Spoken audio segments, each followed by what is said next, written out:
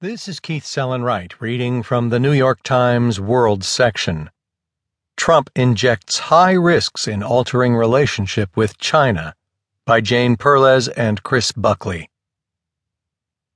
President Donald Trump's scrapping of the U.S.-brokered Pacific Trade Agreement is a chance for China to extend its reach as nations in the region look to Beijing for economic leadership. But no one in the halls of power is clinking champagne glasses yet.